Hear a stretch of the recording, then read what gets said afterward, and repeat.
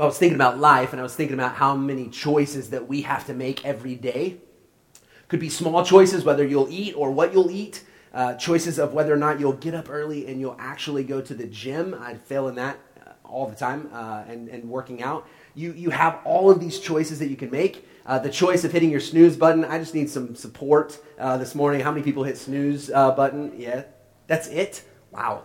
My wife is not, and does not like that I am. I'm multiple times, and so pray for my wife. But I have that option every morning. I get to choose whether I'll get up or if I'm going to hit that snooze button again. We make choices, and there's always consequences to our choices. There's always a result to our choice. On Saturday, we had told our kids we would go to Six Flags, and we found out that it was bring a guest for free day at Six Flags. And on that day, the numbers are crazy.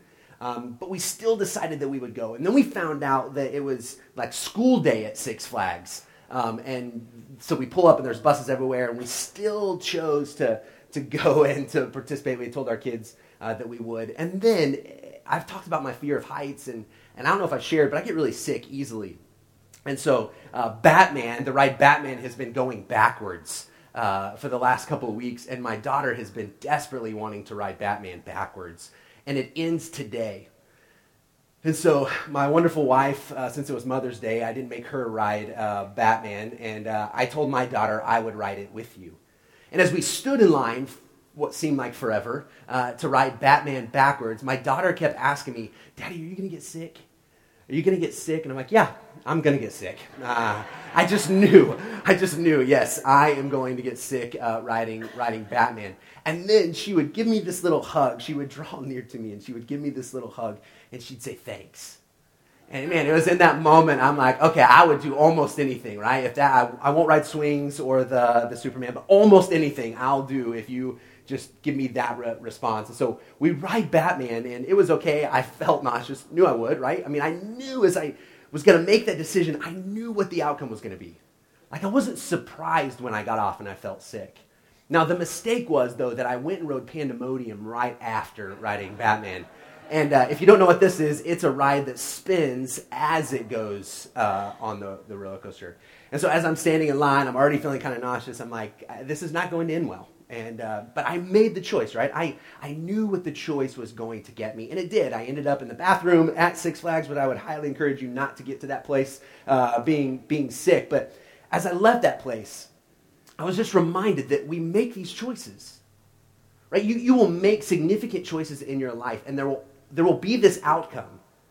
There will be this consequence, and sometimes we make choices knowing what the consequence is going to be, and that we know it's not going to be good, and we still do it. But what if I told you that this morning we're going to look at some choices that this guy named Paul makes? And he made some significant choices knowing what the results were going to lead to. And he made them anyways. He decided that it was worth it. The scripture we're going to look at today, for me, has been one of the most significant scriptures in my life. As I started following Jesus as a middle teenager, 14, 15, and kind of figuring out what it meant, and then going to college and really becoming committed to following Jesus, this is the one scripture that I read and learned that I felt like set me on course for the rest of my life. This could be a scripture that could be on my tombstone when I die. This is maybe, and I've said this often, that there's important scriptures all throughout, but this is maybe one of the most significant ones to me, and I'm excited to share it with you this morning. So we're in Galatians. This is written by a guy named Paul. I'll go through this really quickly for some of you who are new with us. Paul was a guy who hated Christians. He thought that his background of being a Jew was the most important thing. And so anyone who was now following Jesus, he thought was wrong. And so we just looked a couple of weeks ago that he vigorously and he violently was trying to wipe out the church. He was asking for permission to know where those people were so he could go in and remove them from their house so they could go to jail and be persecuted. This is Paul. But then we talked about how he has a but God moment, right? But God begins to get a hold of his heart and changes his life. And so Paul becomes a Christian, someone who was trying to wipe out, and he helps other people become Christians and plants these churches, and then he would write back to these churches and encourage them and challenge them and point out some things. And so he's writing to a group of churches in what's modern-day Turkey now to encourage and to challenge. But this letter specifically we see that as he's been talking about God's grace, as he's been talking about what it means to be accepted by God, right? He points out that we're all broken, we're all sinners, we're all separated from God, but there is a way back to him. And Paul says the way back to him is through Jesus and Jesus alone, that you could never add anything to it. And so, but what was happening is he had these Jewish people who were coming behind him, who believed in Jesus, but just didn't think Jesus was enough for this group of people. And so they were adding to it, and basically what they were saying is you need to become Jewish before it really works. And so Paul is writing to these Galatians to remind them, no, it is Jesus alone. That you don't have to add anything to Jesus. And we've looked at, we do that in lots of different ways. We can do that by being legalistic, meaning we think we can earn our way back to God, that we can rely more on ourselves than we do on God. That we actually believe that forgiveness comes by doing everything right. That just if our goodness could outweigh our badness, then everything would be okay. And lots of religions believe that. But we don't. Because we know that our goodness could never outweigh our badness. And so we believe that it's grace alone. And so we've been looking at this. And just last week, we looked at this idea that this guy named Peter, who believed that, was living one way with a certain group, the Gentiles, but living different with the Jewish people. And so Paul opposes him to his face. And I encouraged you that when you have a problem with someone, and no matter what that looks like, that you would do that. You would oppose them to their face, that you wouldn't talk about them, you wouldn't post about them, but that you would deal with it in person. And you would have those conversations. And can I just encourage you, I talk to my staff about this, and I've learned this for myself. Don't do it through a text. Don't do it through email. A face-to-face.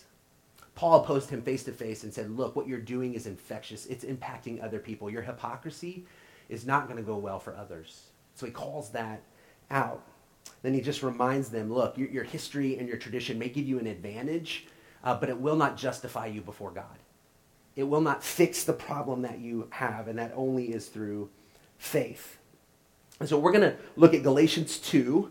We're going to end this chapter. If you don't own a Bible, there should be a red Bible around you somewhere. I hope that you would take that. That's our gift to you. Galatians 2. We're going to go back. We're going to read what we read last week because it bleeds into what we're going to look at this week. And then I'll teach on 17 through 21. So Galatians 2, starting in verse 11. It says, when Peter came to Antioch, I opposed him to his face because he was clearly in the wrong. Before certain men came from James, he used to eat with the Gentiles. But when they arrived, he began to draw back and separate himself from the Gentiles because he was afraid of those who belonged to the circumcision group. The other Jews joined him in his hypocrisy, so that by their hypocrisy even Barnabas was led astray. When I saw that they were not acting in line with the truth of the gospel, I said to Peter in front of them all, you are a Jew, yet you live like a Gentile and not like a Jew. How is it then that you force Gentiles to follow Jewish customs? We who are Jews by birth and not Gentiles, sinners, know that a man is not justified by observing the law, but by faith in Jesus Christ. So we too have put our faith in Christ Jesus, that we may be justified by faith in Christ and not by observing the law. Because by observing the law, no one will be justified. If, while we seek to be justified in Christ, we become evident that we ourselves are sinners, does that mean that Christ promotes sin? Absolutely not. If I rebuild what I destroyed, I prove that I am a lawbreaker. For through the law, I died to the law so that I might live for God. I have been crucified with Christ, and I no longer live, but Christ lives in me. The life I live in the body, I live by faith in the Son of God, who loved me and gave himself for me. I do not set aside the grace of God, for if righteousness could be gained through the law, Christ died for nothing. So in verse 17 and 18, Paul is reminding them once again that you can't just seek to be justified before God just by following the law. And he says if we seek to be justified in Christ, like understanding there's something different that's going on, and we understand that we're broken, and it's going to become evident that we ourselves are sinners. Paul is going to remind the readers over and over the need of God's grace for all people. That when we measure ourselves against the law, the rules of the Bible, we realize I cannot follow them all the time. I will try and I will do my best. But if we think just by following all the rules and the laws, I'll be justified by God, we're falling short always. And so he says that if we realize that we're sinners and we think that Jesus is just going to cover our grace flippantly, then is Jesus promoting sin? Meaning, we can just do whatever we want because we know that God's grace is going to cover us. And Paul says, absolutely not. That is not the point of what God, through Jesus, is doing. He's not promoting sin by saying grace covers our sin. He's just pointing to our need for God's grace. We follow the law, we follow the rules, we follow the teachings of Jesus, not to be righteous or being seen in right standing before God, but as an understanding of this is how life is supposed to work. That there's kind of a playbook to how we do life. But it really proves that we are lawbreakers and need someone to give us forgiveness. If you know the Old Testament, you know that the Ten Commandments are in there. And maybe you don't know the scriptures very well, but you probably know the Ten Commandments because it's fairly well talked about and discussed and argued about whether it should be put in certain places. And so most people would know about the Ten Commandments. What's interesting is as Moses is receiving the Ten Commandments from God, the group of people who are with them are wondering if Moses has left them. Where is Moses at? And Moses receiving these laws, and those are not creating an idol, not to worship any other god. And Moses comes back and he finds his people that they have melted down all their gold and made a golden calf and are now worshiping it. So Moses, just get this picture. Moses shows up with these tablets. He has just heard from God and he looks out and he sees what they have done. They literally are breaking the first few laws. And Moses in this moment, I just wonder if he realizes, and maybe he doesn't, if he just realizes that these laws are not something that justify people, but just points out the brokenness in our hearts. That if you and I were to sit with the Ten Commandments, if we were to read the scriptures, it would just point out that in our hearts that we're wicked often. Right? And that's not something that's enjoyable to hear. But the good news is, the grace is the good news. That Paul says, look, we could never be justified because we're good enough. That is why we need Jesus. And so as you think about your own life, and you think about how you view the laws of the Bible and the rules and the teachings of Jesus, for many of us, we have taken those and we've said, man, if I could just follow those, then God will be pleased with me. And our identity is so much wrapped up in our obedience, not as sons or daughters of a good, loving Father. So Jesus in these moments, he's not backtracking. He's not saying those things aren't important. He's not negotiating. I don't know if you're a parent and you have kids, I feel like so much of life is bartering, right? So much of it is, if you do this, then I'll do that. Okay, what if we add this, right? And they begin to barter back. This is every night, right? As it's bedtime, there's always this negotiation that takes place. And there's these rules that I want to implement with our family. But man, my son especially, he is really good at bartering. He is really good at making deals. And so the thing is, Jesus is not doing this. God is not doing this. Paul is not saying, look, God is backtracking and now he wants to cut a deal. That this has been the plan, that we are going to need God's grace. He's not changing the laws. He's not changing the expectations. Paul just continues to point out our need for Jesus. Jesus isn't excusing sin, and we're going to see that here in just a moment. The Message version says this next part like this. If I was trying to be good, I would be rebuilding the same barn that I torn down. What Paul is saying is, I was a rule follower. I was the best. As a Jewish boy, as a Jewish young man, I was the best at following the rules. I did everything right. And so if I just go back to that, I'm just building the same barn I once torn down, and it's good for nothing.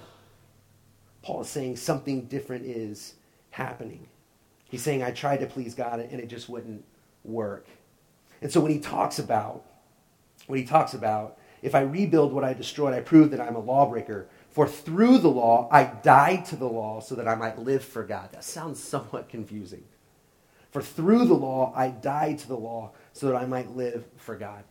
I think what Paul is saying is the law of faith that God will save him through Jesus outweighs the law in the scriptures, the law of Moses, the Ten Commandments.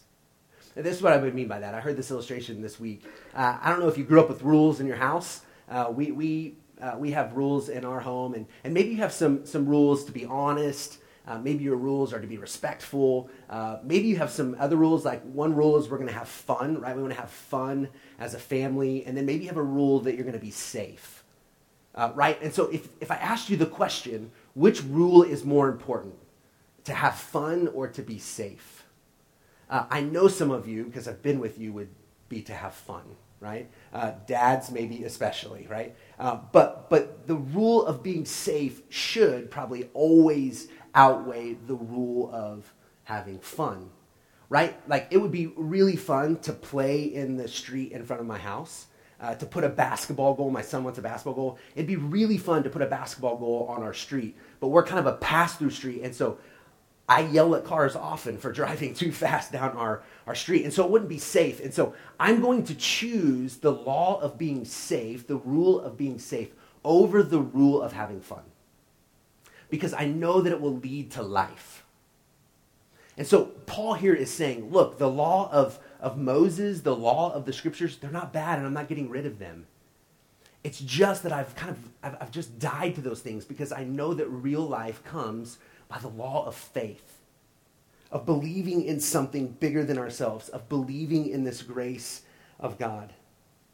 And so I think what Paul would say is the most important thing is that we understand that our faith outweighs our failures. Let me say that again.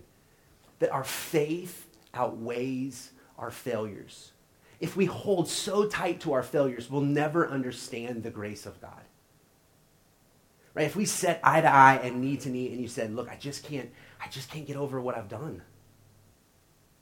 The hurt that I've caused people, the hurt that I've caused God, I've tried really hard to follow all of the rules. And maybe you would say, look, I feel like I've just let God down. This is where I would say, look, the faith in God's grace completely outweighs our failures. That is the good news. That is the gospel of Jesus, that there is nothing that could separate us from the love of God because of God's grace. Paul says it just a little differently in another letter.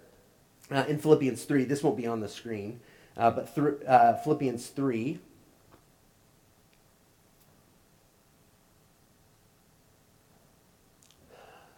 starting at the end of verse 4, it says, if anyone else thinks he has a reason to put confidence in the flesh, I have more. He's now going to give his resume. Paul is going to say, this is my story. Circumcised on the 8th day, like every good Jewish boy would have been. Of the people of Israel, of the tribe of Benjamin, a Hebrew of Hebrews. So he's giving his lineage. He's saying, look, this is my family tree. In regard to the law, a Pharisee. As for zeal, persecuting the church. As for legalistic righteousness, faultless. But whatever was to my profit, I now consider loss for the sake of Christ. What is more, I consider everything a loss compared to the surpassing greatness of knowing Christ Jesus my Lord, for whose sake I have lost all things. I consider them rubbish, that I may gain Christ and be found in him, not having a righteousness of my own that comes from the law, but that which is through faith in Christ, the righteousness that comes from God and is by faith. Paul says, look, I was the best. If you want to see a picture of legalism, of following all of the rules, of checking every box I could possibly check, that was me. I was a Hebrew of Hebrews. I came from the right tribe. And to be blunt, this word rubbish literally means animal excrement. In the original Greek, it would be dung. And Paul says, all of that is dung compared to the faith that I have in knowing Jesus. It's rubbish. It will get me nothing. It doesn't get me anywhere. It doesn't justify me at all. He says, all of them are rubbish, that I may gain Christ and be found in him. He says, I just want to know Christ Verse 10, I want to know Christ and the power of his resurrection and the fellowship of sharing in his sufferings, becoming like him in his death, and so somehow to attain the resurrection from the dead. So Paul's made a couple of choices in his life. The one choice Paul made was to believe in God's grace, to believe that he's justified in that place, that he's in right standing with God because of a free gift that is given to him. He chose to believe that and to accept that. And I know that many of you have done that. I know that many of you at some point have known your need for God. You have realized your brokenness, and you have realized that there is this grace that covers it all, that your faith in God will always outweigh your failures. But there was a second decision that Paul, I think, has made. And this second decision is the decision I think many of us need to make. The first one, some of you maybe haven't. Maybe you've never understood grace. You've never understood that there's something that could outweigh everything wrong you've done, that it is a free gift, and maybe today would be a day that you believe that and you choose that for yourself. But for many of you, I'm not sure we've gotten to the second choice. And it comes out of what he was just saying. Looking at verse 20, he says this, I have been crucified with Christ, and I no longer live, but Christ lives in me. The life I live in the body, I live by faith in the Son of God who loved me and gave himself for me. Paul has made this choice that his life is no longer his own. He has just said, look, the life I live in the flesh is not mine. I have given myself completely to God. The choice that Paul has made is to fully surrender himself. I heard it said one time that when you become a Christian and you get saved, that you get God. That I've got God's grace and I've got God's strength and I get those things. But for Paul, when he made this decision and when you make this decision, when you have made this decision, where we fully surrender to God, then God gets all of us. Right? I have gotten God when I believe in God's grace, but at some point I get to make the choice if God can have all of me. And Paul reached a point where he says, look, I'm no longer going to live this life for myself. This life, I've crucified it all. I have died to myself. He's making the statement that he has no fear of being condemned. That when he dies, he knows that he is saved. He knows that grace will cover him and that he has already been judged and the decision, the payment has already been made. And so he's living this by faith. And so it has been determined by the love of Jesus. He has made this decision because he understands this love of God. He sees himself as completely loved. Now, what Paul doesn't do here is Paul doesn't say, I have kind of surrendered. Right? Paul doesn't say, there was a point where I halfway crucified myself. That I have died to some of the things of my life. Paul has said, look, I am all in. I'm all in. It's like when you go to the pool and you stick your toe in because it's too cold, right? Kids jump in and it doesn't matter, but now it's like a toe and you begin to slowly work yourself in. And then I talk my kids into going into the hot pool at the hotel, right? The hot pool is always better than the freezing cold pool. But there's this point where if you just go all in, it's always better. And Paul has said, I have made the choice to go all in. That this isn't something I'm just going to halfway do. That my whole life is going to come under the weight of who God is. My whole life is going to come under the weight of God's grace. He has made this choice. I'm going to talk about what that looks like practically in just a minute. Verse 21, let's finish up. It says, I do not set aside the grace of God, for if righteousness could be gained through the law, Christ died for nothing. Paul's saying, look, if you thought you could get to a point where you could just work yourself back to God, there's no point of Jesus dying on a cross. There would be no need for that. He's died for nothing. So we can't just simply set aside God's grace thinking that we're enough. But Jesus is enough. Jesus plus nothing is enough. So what does this practically look like in our lives? What does it look like for us to say what Paul says in verse 20? That I no longer live, but Christ lives in me. I think it's where everything, and I literally mean everything in our lives falls under the weight of who God is. Everything. That we don't choose some areas to say, okay, God, I'm going to follow you here, but not there. Like, that is not a point where we have surrendered all to him. I want to give a little visual for this.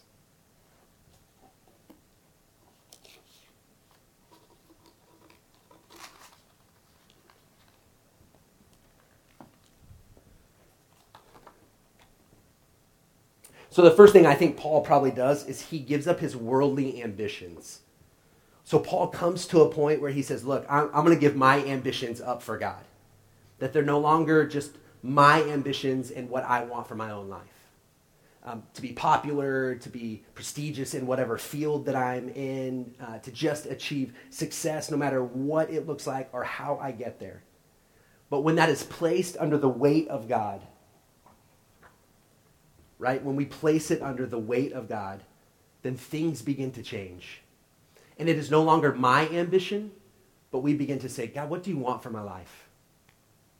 If you're young and you're deciding to go to college or what you might major in, maybe money is not the first thing we look at. Maybe just getting into the perfect college so everyone would acknowledge us isn't the place we start, but we would just say, God, if I give myself to you, if I give my life to you, what would that look like? What do you want from me? We begin to have this desire to serve and not just be served. When we lean into our own worldly ambitions, then we want things from other people all the time. But at some point, when we die to ourselves, we begin to say, look, I'm just going to give myself away. Bob Goff, who's one of my favorite authors, he just says that the most important things is that we love God and we leak Jesus. Right? That we love God and we leak Jesus, meaning that my ambition is not at the forefront of my life. That helping others to see the love of God and who Jesus is most important. And then if we were to look at money, right? We grow up thinking, man, money will solve our problems. Money will fix the things that we need, all the things that I want. But if that comes under the weight of Jesus, the heaviness, in a good way, the heaviness of God's grace and what he wants for us, then the way we see money changes. We no longer see money as the enemy or the goal, but something to be used for good. No matter how much or how little you have, you begin to see, all right, God, whatever you've given me, it's not that we don't spend it on ourselves at times. It doesn't mean that we don't have fun or enjoy what God has given us. But we just say, okay, well, how can I be generous with this? Right? If not, what happens is we might get God and say, look, I know I'm forgiven and I'm saved and I'm thankful for God's grace. But you know what? I'm just going to do with my resources and money what I want. But if you saw needs, if you knew of a family that was struggling and you had the resources, when you begin to say, look, this life is not my own, then you just simply begin to say, well, how can I give this away? How can I give it myself? And I know for many of us, maybe you're not at a place where you can do that, but then you begin to see your time and your talents and your energy, and you say, look, I'm not just going to use that for myself. If I die to myself, if the life I live is for God, then I begin to see how I can give myself away. Or it's our pride. It's our pride in believing that we need God, right? That's a hard one. This could come even if you already would call yourself a Christian. Our pride and our ego often get in the way of saying, look, maybe God knows better. Maybe God's ways and his plan is better than mine. Part of our pride is our lack of our ability to confess when we've done wrong, when we've hurt people. When we are no longer just living for ourselves, we understand when we've made mistakes, and so we seek out those people that we've hurt. We ask for forgiveness from those. But in doing that, we have to let go of our pride and our ego. And we put it under the weight of who God is. Or work, right? What you do for a living. Maybe God's gifted you and he's put you in that place, right? We talked about this for a couple weeks ago. We talked about how you're in that place for a purpose, and you don't just see your work as an ends to a means, but it's not just clocking in and clocking out every day, but it is an opportunity. Right? That no matter what you're doing, if you have crucified yourself, if you no longer live, and if you have fully submitted yourself, well, then every time you step into that place of work, no matter what it is, you say, look, I'm available, God. I'm available to be used for you today. And see, here's the tricky part. I think people sometimes think you have to be special to be used by God. That you have to have this crazy story, that you have to have this crazy past, or you have to be really gifted as a communicator. But I don't think that's the case. I think you just have to say yes. I think you just have to say yes to God to being used. Yes to God to being hope and love in a place where maybe others don't experience it. Or with your family, right? We'll just keep adding here. So how you see your family, does your family come under the rule and reign of God? And how you parent, if you are married, how you treat your spouse, or maybe it's singleness and dating and relationships. How does that come under the weight of God? Yeah, yes. How does that come under the weight of God? Are you making your decisions and how you are doing life? How you date, how you pursue someone? Have you submitted those things to Christ? Or have you said, look, I'm good with all the other things, but I'm going to have to remove a couple. Right? Well, then we really haven't submitted our ways to him. We're just kind of picking and choosing what we feel to be easy. But man, if we say, look, okay, God, I'm going to stop at this one because I feel lucky that it's not going to fall here. Right? What is it? What could you add? Or what are the things for you? Is it the way you forgive others? And maybe the biggest one, and I'll end with this. The biggest one is, how do you love people? I just think if we could get to the point where we said, look, I'm all in. I'm all in because I understand the love that God has had for me.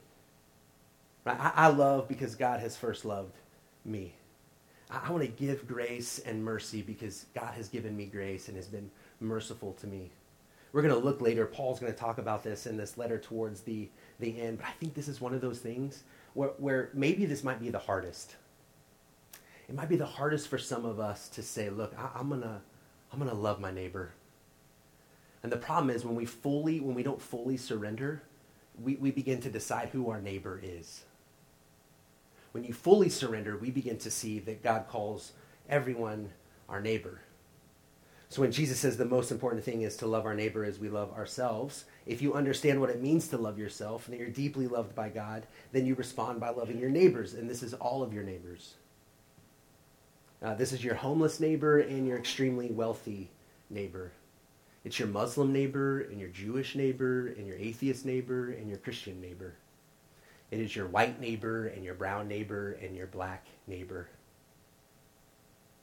It is your neighbor who lives the traditional life, your neighbor who is straight, your neighbor who would identify in the LGBTQ. It is your awkward neighbor. It is your addicted neighbor. It's your neighbor. And I think if we're unable to fully surrender ourselves to God, that becomes really difficult. Because I think what happens is we don't really understand the grace of God. And we don't really understand how God has loved us. And so when we surrender to this idea that we get to have the agenda. And that, as Bob Goff says, our only agenda is to love God and to leak Jesus. This was instrumental in my life as I decided to finally say yes to God and become a pastor. I've told my story just a little bit. I'm not going to talk a lot about it, but I had my plans of coaching football and being a PE teacher and almost graduating from college. And then through a few events, hearing God say to me, not audibly, just in my spirit and just through other people, that maybe being a pastor is something you should do. And I said no over and over and over. And then at some point I said, okay, if I'm really all in, then I have to say, okay, yes. I don't know how this is going to work. I feel ill-equipped. I don't want to speak in front of people, right? And so in surrendering, it doesn't mean that we have all the answers or know what it's going to look like. It's just this submission, believing that God is faithful in all things. And that when I say yes, then God is going to take care of me and he's going to provide for me. So I don't know where you're at in life. I don't know if you have been going to church your whole life and you have said yes to God. That you've said yes to his grace over and over and over. But in saying yes to his grace, there might be a few areas where you've said, I'm going to go ahead and do my own thing there. Maybe today would be a day where you say, look, I'm going to surrender everything. I don't know what that looks like. I don't know what my future looks like. I don't know how my finances are going to look. I don't know how this is going to act itself out and work or whatever that looks like. But would you just say yes? Would today be a day where you say, I'm all in? I'm all in. That this life that I live, I don't want it just to be for me, but I want this to be a life lived for God. Greg's going to come up and finish us off with our song that we sing every week. And if you haven't caught on yet, when we sing this song in the end, it really is this declaration of what we want. As we think about God's kingdom, you are today having an opportunity to put yourself underneath this king who loves you and cares deeply for you and wants you to participate in his kingdom and wants you to be all in. So as we sing this isn't just a song. Hopefully it's become known to you and is so familiar that it is just a prayer as you leave this place every week. So would you stand with me? I'll pray and we'll sing. Father, I'm thankful that you're so patient with us, that you're patient with us and extending us grace.